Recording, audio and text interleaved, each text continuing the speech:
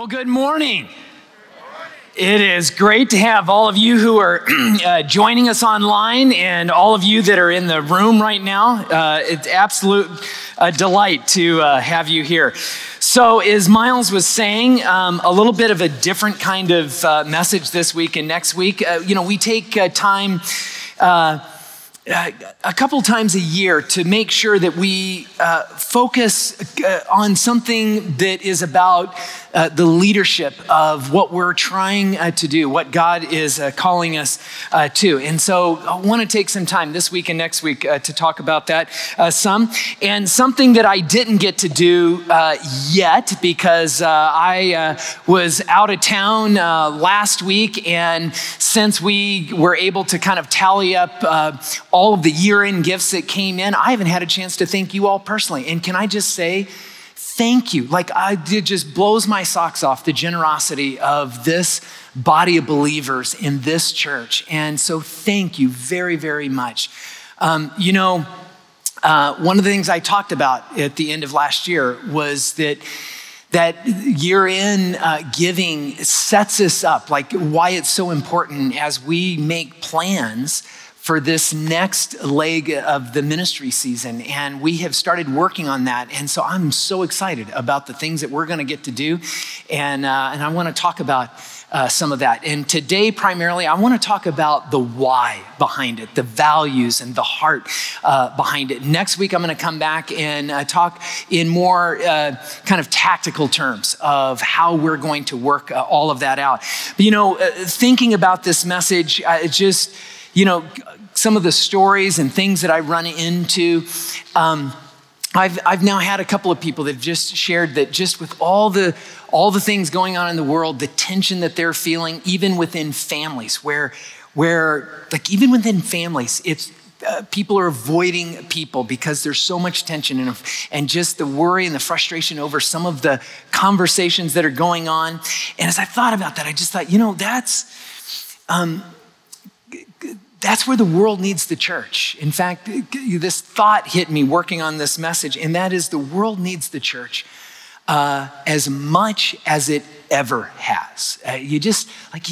You feel that. And I was reminded of it again while I was gone. In fact, it's when I came back. So I got to spend a week on this old ranch, just out in the middle of nowhere. And on this ranch, there was no TV, there was no radio. I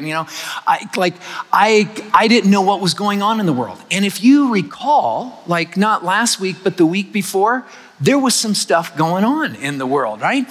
And so, and I knew there was tension and stuff going on, but for a week, I was in God's creation and they were just enjoying life and came back. I even remember the first gas station I came into, coming back into town. It was just people I was like, what is going on? And any place there's the TV, the news, and the things. And I just, it was like the world was on fire.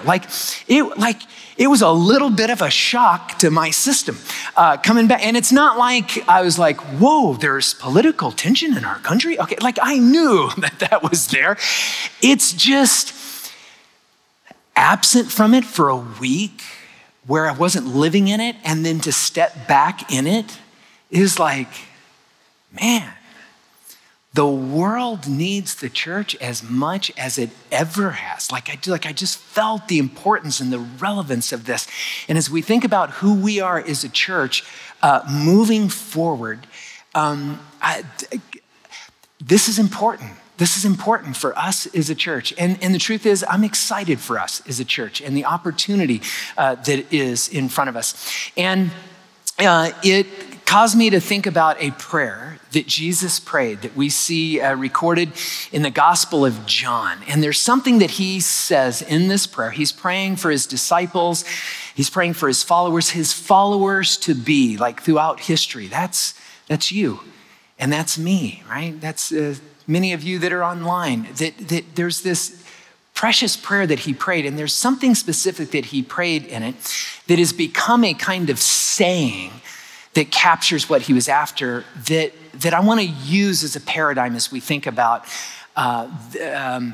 what it is that we want to do moving forward. So if you have your Bibles, turn with me to John chapter 17. I want to read part of this prayer to you. John chapter 17. It starts in verse 15. He says this, and again, he's praying. So he's praying to God in this. He says, my prayer is not that you take them, and the them is us that he's praying for. My prayer is not that you take them out of the world, but that you protect them from the evil one. They are not of the world, even as I am not of it. And this prayer, and it's a lengthy prayer, but this one part that we just read out of this prayer launched kind of this saying probably centuries ago, and it's this idea of what it is to be in the world, but not of the world. And it's this great idea to be in the world, but not of the world. And Jesus prays this for us. He prays that we would be in the world, but not of the world. And Jesus modeled it. And of course, this idea about being in the world is the idea that you can engage with people within the world, that you can relate to people, that you don't have to deny your humanity in order to be spiritual, that you can be human and be who you are and relate to people. And you think about Jesus, he rubbed shoulders with all kinds of people. He spent time with skeptics and sinners, with Romans and rabbis, with prostitutes and the pious, and just like every category of person you think of, like Jesus was able to engage them because he could be in the world. That's what that sense of it is capturing. And of course, this idea that he was not of the world, and he prays that we would not be of the world, is the idea that we're not dependent on.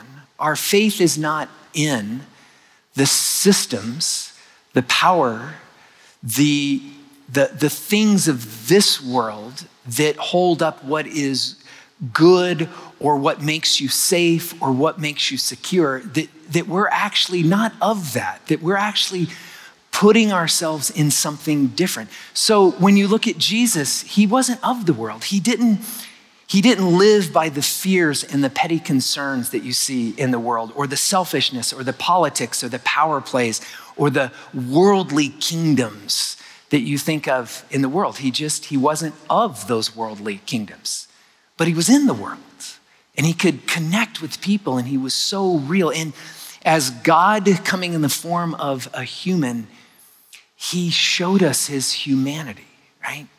And this is really powerful because as he prays that for us, I think to be able to exist that way is really important in all of this. And I think about this. Jesus was able to do this.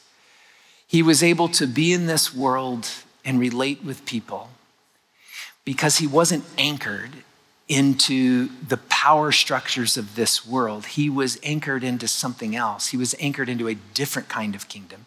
He was anchored into the kingdom of God.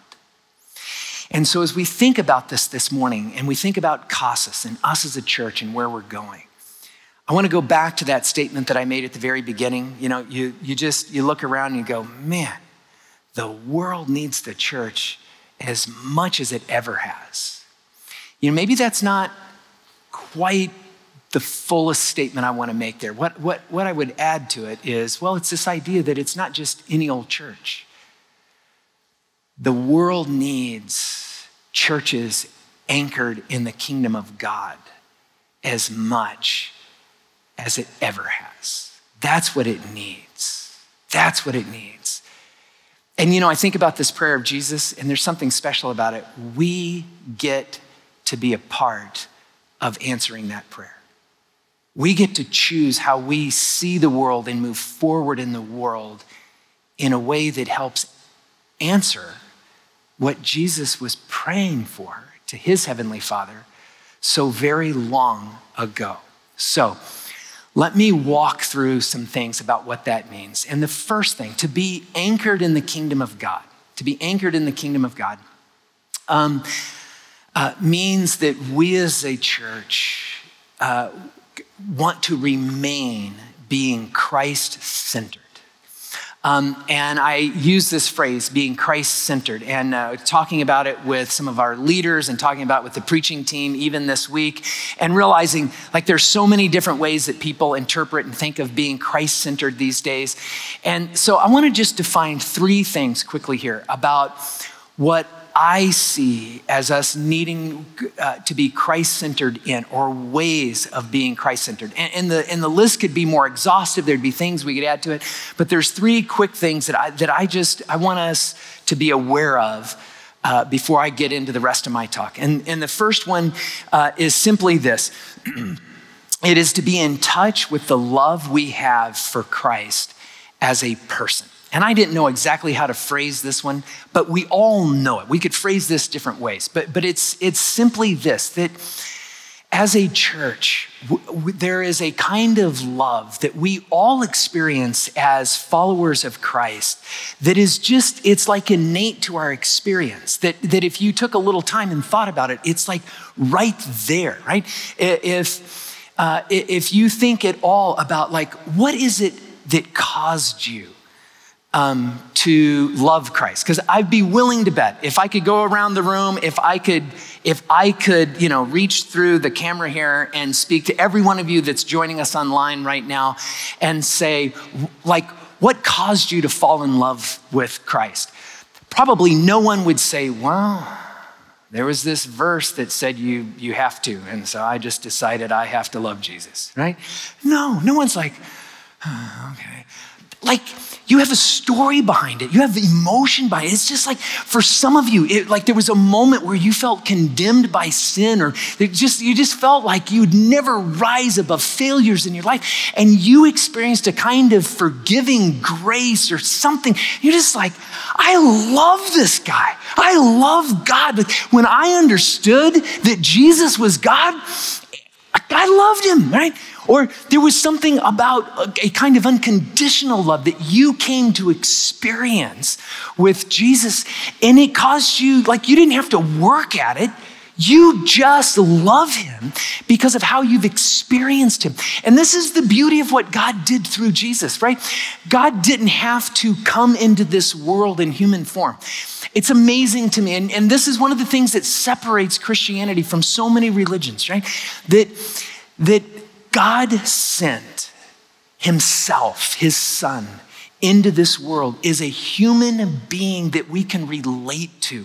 And because of this, we're able to love Jesus in a way that is so relatable. We understand what he suffered for us. We understand his sacrifice. We understand what he endured. We understand, like, because there's things that we have gone through and we know that he's gone through it. And so we admire him as a human being. We just love him. Now, that may not sound like a huge deal, but I think there's something important, and you'll see it unfold a little bit more in my message later on in this. But I think it's just good for us as a church to understand, like, what is centered to us, what we want to keep resting in, is that we as a church share in this experience unique to all of us. And yet there's something shared about it where we love the person of Jesus because it just happened, because of how he treated us, what he pulled us into. Second thing about being Christ-centered that is important is that as a church and as people in the church, we want to trust him with our lives. We trust him for how we live. And by this, what I mean is we trust his work and power for how we're trying to live our lives out. And there's a particular verse that I want to go back to that illustrates this. Flip with me over to 2 Peter. 2 Peter chapter 1. Starting in verse 3, it says this. It says, his divine power has given us everything we need for life. Isn't that just gorgeous? His divine power has given you everything you need for life.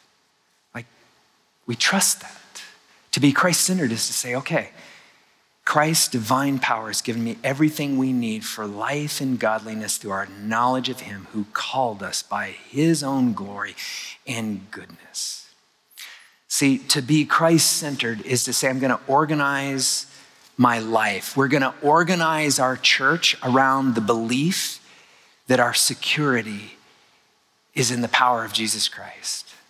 We're going to organize and lead forward as if we really do believe we're going to be okay because of Christ and his power, that we have value, that we belong. Not because of some earthly kingdom that says you're accepted. Because, right, that'll rise or fall. You can lose and win over that acceptance, and that's a roller coaster, right? But what we're saying is to be Christ-centered is to rest in his power, that whatever you need for life, whatever God would call you to, in the end, you will have power to live through that and in that because of him. And we trust in that in the end we'll be okay. Years and years ago, I was on California Adventure, right? And they've got like this, I forgot what it's called. It's one of the roller coasters over in California Adventure in Disneyland. And right in the seats in front of me was a mom with her adult son, right? And we get in the roller coaster and it like takes off, and it has at least one loop, maybe two loops, I can't remember. But as we're going through this thing, there's one moment where we go through the loop and she thought the roller coaster came off the tracks and just screams, "We're all gonna die!" And she's just like, and her son is like, "Mom, it's okay, it's okay. Oh, we're gonna die." And then she starts playing, "Jesus, here I come," and just like, and her son is like, "Mom, Jesus has got you. Okay, I'm gonna see it," and I'm just like, and I don't know whether to laugh or to just, try and pat her on, which you can't really get your arms around. We're going through this whole thing, It was a moment for this poor woman, right? So we get through the roller coaster, and now we get off the roller coaster, and we're walking out the exit thing, and she's like, "I thought we were gonna die. I thought it was gonna be, I thought for sure that thing came off the track." And her son's like trying to console her, and he says, "Ma," or called her Ma, "when it's your time, it's your time. There's nothing you can do about it." And she looks at her son and goes, "It may be up to Jesus when I go, but where I go is up to me. And we're not going on that roller coaster again," right? Yeah. Great moment, right? Right? We're going to face fears in this life. There are moments where it's going to feel like the car is coming off the tracks, right? And we're, and it just, but there's this thing that we hold to be Christ-centered says, okay, but I'm going to keep coming back to, even in moments of fear, even in moments of insecurity, the thing I will anchor myself back into, the hope that I will turn to, the power I will try and draw on, is what comes from my relationship with Jesus Christ. Not some worldly power, right? That's what Peter's getting at in this passage here. And that's to be Christ-centered, that we're going to trust in his power. And it doesn't mean that, we're going to go be reckless or do stupid things, because then Jesus might go, "Well, yeah, no, come on home," right? That it's that we trust that when he asks us to move forward in something, he's got us. That's where our security, that's where our value is in all this. Third thing about being Christ-centered, and it's this. We look to Jesus as a model for who we are seeking to become.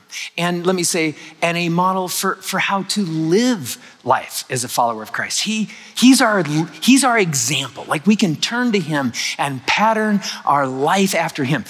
Just a quick verse here, Romans chapter 8. Paul, one of the apostles, he wrote Romans, and he says this, and find it here, Romans chapter 8, verse 28.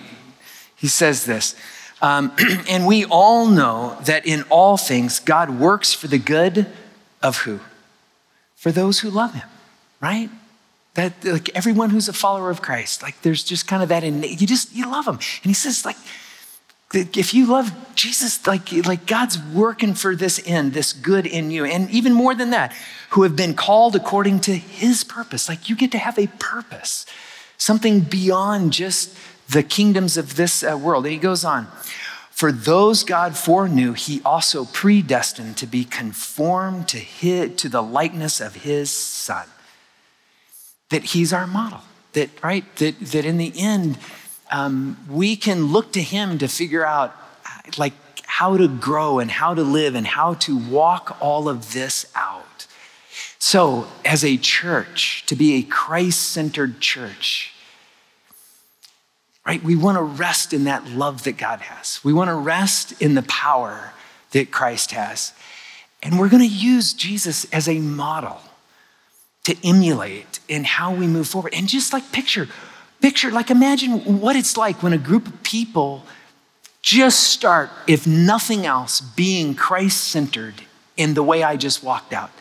Like, that's powerful. That's a church that's going to change things. That's a church that can move things forward. That is a church that's a gift to the world. The world needs Christ-centered churches, doesn't it? Because that's a gift to the world in the most amazing ways, right? So now here's my caution, though. Here's my caution. It's easier than we realize for any church to drift off of this, right? There is a reason why Jesus prays for us to navigate this way of being where you are in the world but not of the world. And the reason he's praying that for us is because he understands, like, you can drift off of that in either direction, right? It's easy for churches to, without realizing it, drift into that spot where they find themselves really not being in the world the way Jesus talked about, where they lose that sense of engaging with people and humanity around them, right?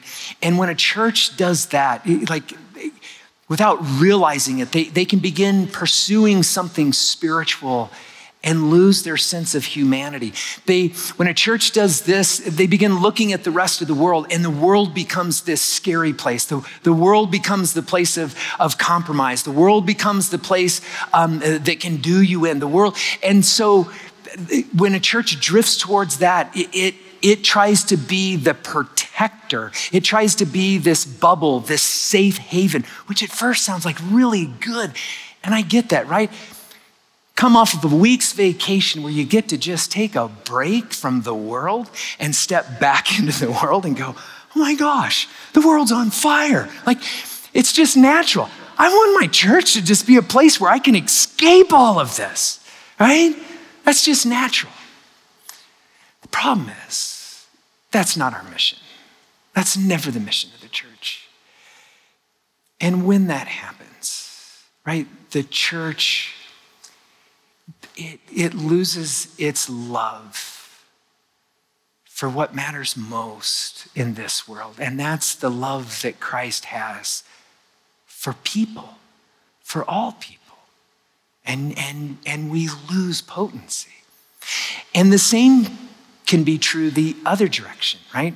Where a church is no longer of the kingdom of God, but it becomes of the world. Like, it is anchoring itself quite literally to the kingdoms of this world. That's where churches become like politicized and hyper political. And I get that too, right? There's moments where you just go, oh my gosh, the world is on fire and bad things are happening. And we need to fight this. We need to step in and do. And it's easy to think that you can take a shortcut and pursue a spiritual end through worldly means. But that never works out well either. Like, history has proven that when the church leans into that, the kingdom of God doesn't get advanced. And the church ends up seeing the world and the people in the world around it is the enemy that we fight, instead of being a gift to the world. And I don't want either of those to happen to Casas. I want Casas to be a gift to our community in this coming year.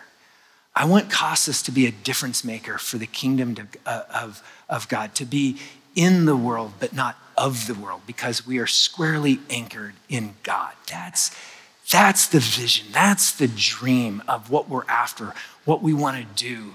The why of what we're doing in all of this. And as we move toward that, I want to speak just a little bit here about how we move forward in all of that. And again, next week, I'll go into more detail, but I want to take the rest of my time here and talk a little bit about how we move into that.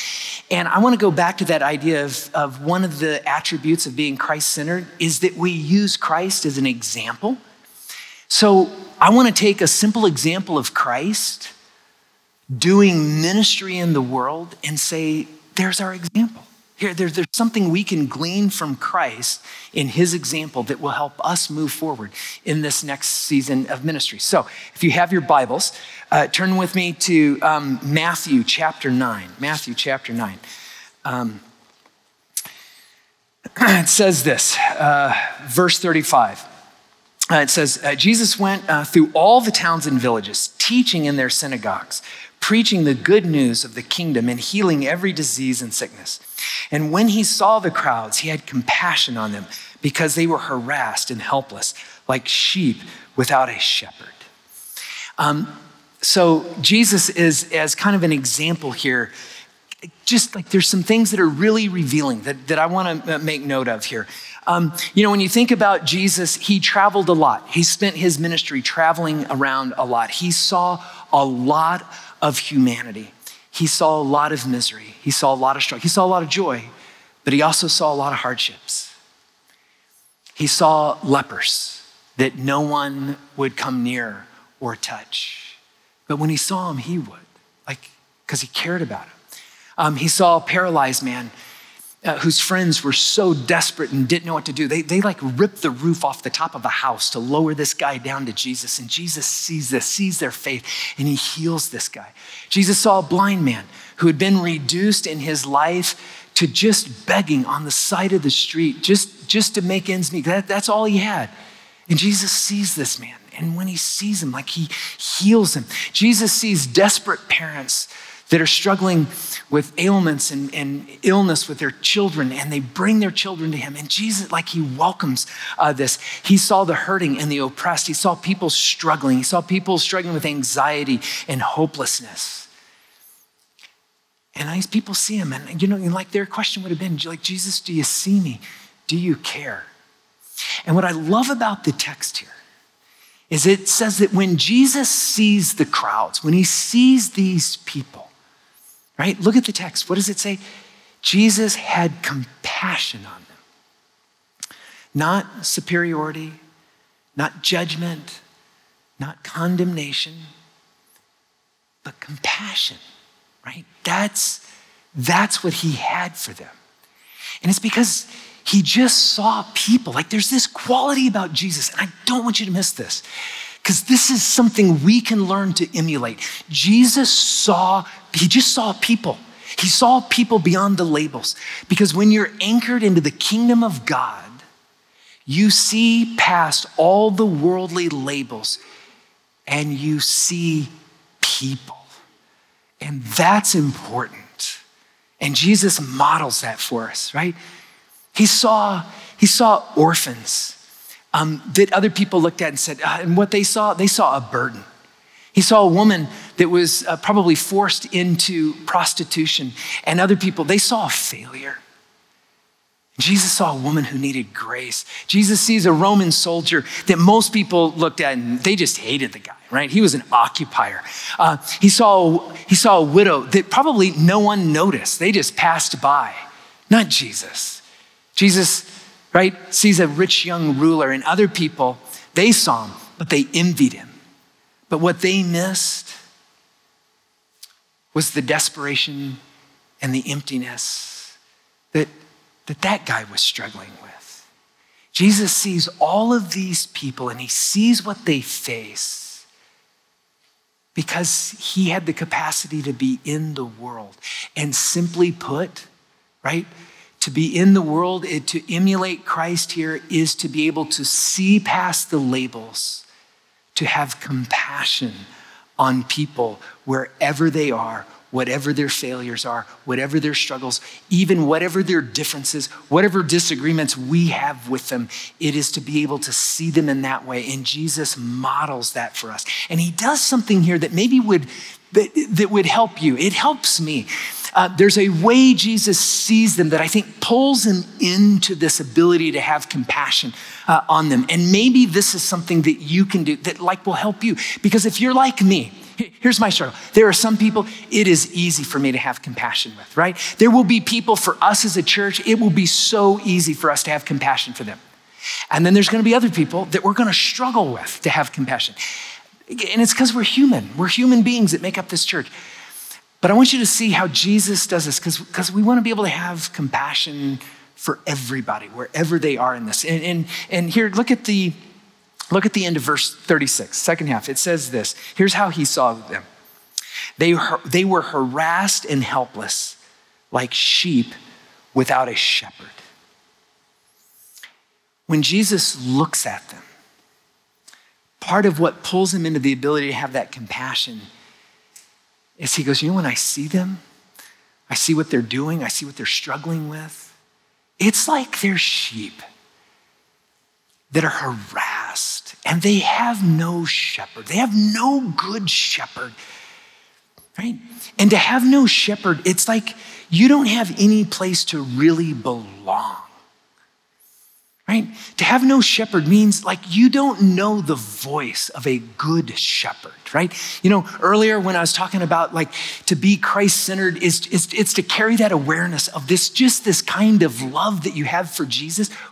Part of that goes back to there is a voice that we come to understand. There are things that have happened in your life, moments of grace, moments of encouragement, and you understand in those moments like somehow that was the Spirit of Christ. That was the voice of Christ. There's a moment that calls you forward to do something that is maybe hard or difficult, but you find the strength. It's because you have a good shepherd that you are just like absolutely in love with. And part of our spiritual journey, right, is learning that shepherd's voice, right? We're not gonna hear it perfect all of the time, but there is this thing that we go through, and it is a marvelous thing to go through life and in the most difficult of moments, lean back and say, okay, I trust, I have a good shepherd, and I'm gonna listen for his voice in my life. Isn't that a great thing?